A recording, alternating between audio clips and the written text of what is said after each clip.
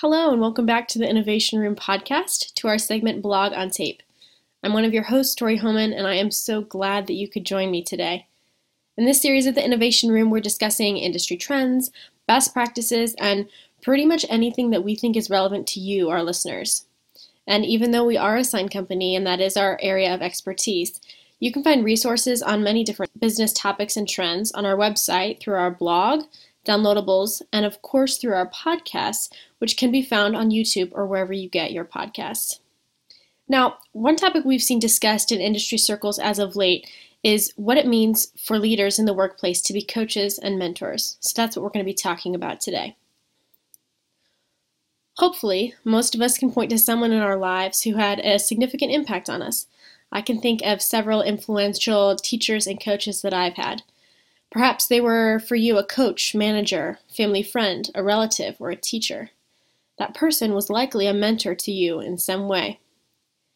In the workplace, many C-suiters, upper management, and supervisors have to lead a team to reach organizational and departmental goals for the overall benefit of the business. But nowadays, instead of traditional management styles, we're seeing a lot of workplace leaders opting for more of a coaching or mentoring style of leadership. And while these terms coaching and mentoring are often used interchangeably, we actually think that they're two different ideas. So we're going to cover the differences between coaching and mentoring and exactly how leaders can use these methods to help employees grow. So let's dive right in, right? What exactly is the difference between coaching and mentoring? Well, the terms coaching and mentoring are often used synonymously, like we mentioned before, but when you get right down to it, they're really quite different. And we think that this distinction is helpful because the terms each on their own capture a unique aspect of leadership. So essentially, mentoring encapsulates a highly relational approach to leadership. It usually looks more casual than its counterpart because, unlike coaching, mentors don't focus on improving particular skills. Instead, they tend to emphasize a person's overall development. Coaching, on the other hand, is often based more on performance, and that's not to say that there isn't a relational dynamic, but coaching usually has the specific goal of developing a person's skills or behaviors in a particular area. It certainly would be possible to have someone as both a coach and a mentor, and it's also highly possible that you've had someone act in both of those roles in your own life. The lines tend to blur, and that's definitely not a bad thing. But again, we do find that the delineation of these two ideas is a helpful method to explore how they operate in the workplace. So let's take a moment to talk about leaders as mentors. Did you know that in 71% of Fortune 500 companies, they have mentoring programs? Basically, what I'm saying is that successful companies understand the importance of mentoring. Plus, 97% of the mentees in those programs in Fortune 500 companies say that those mentorships they're a part of are really valuable to them. Because mentorships are relational, they're usually based on sharing experiences.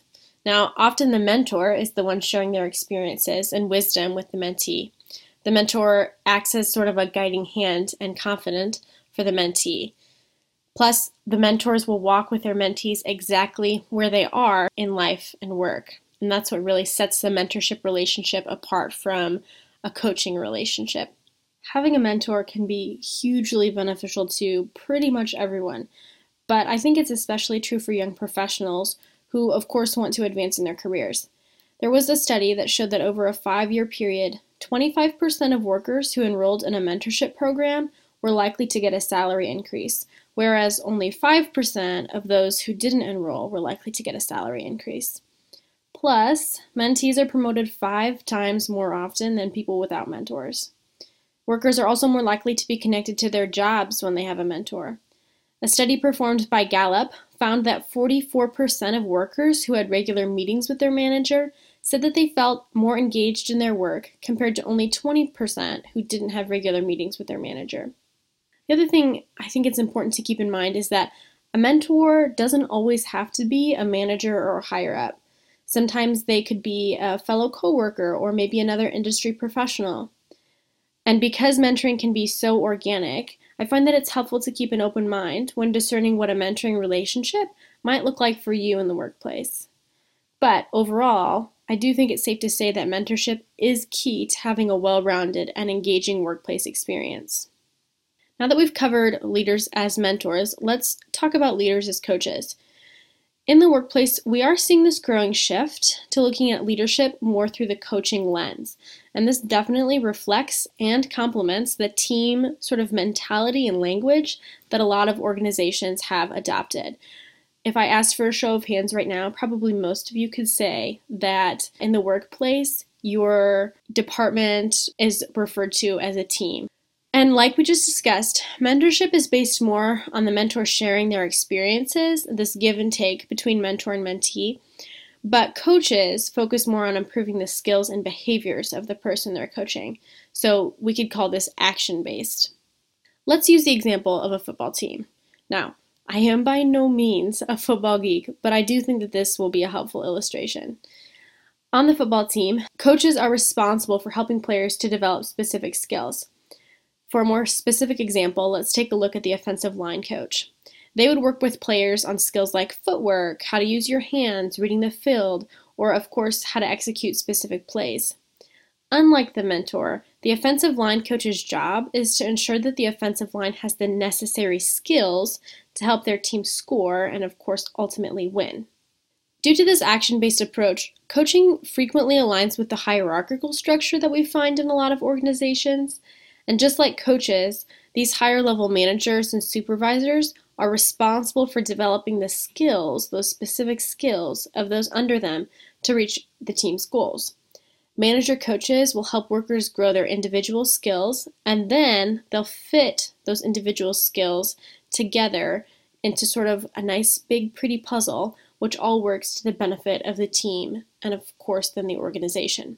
The other really important aspect of coaching that I think we should talk about is that coaches must also be visionary. Great coaches, whether they are in the office or on the football field, have to look for potential in their team members and then cultivate that potential. Can you imagine if, let's say, a great football coach like Bill Belichick wasn't a visionary? Where would the Patriots be without his ability to put together all the pieces of a game with his skilled players who, of course, did work well together? There's no doubt in my mind, even though I'm not a huge football person, there's no doubt in my mind that Tom Brady is an incredible quarterback. But it is likely that he couldn't have won 6 of his 7 Super Bowl rings with the Patriots without the leadership of Belichick. Aside from our football analogy, coaching is also a great method to help young professionals who are just starting out in their careers. These young professionals are often really excited and they have a lot of passion for their work, but they do usually need some help kind of refining themselves and developing a more niche skill set to help them succeed in their industry. Great coaches will recognize the innate talent of the young professionals and then help them to develop these abilities to help them be successful.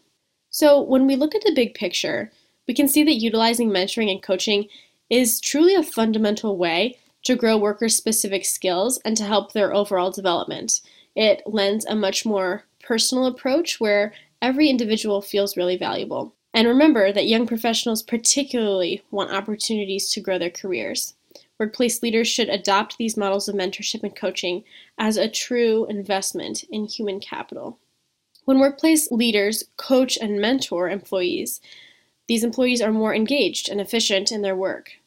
Both types of leadership are necessary for a worker to have a successful, dare I say, delightful work experience. The external wisdom received from a mentor can help a worker stay on track to develop the skills and behaviors, as helped by a coach, which are necessary to be successful in the long run.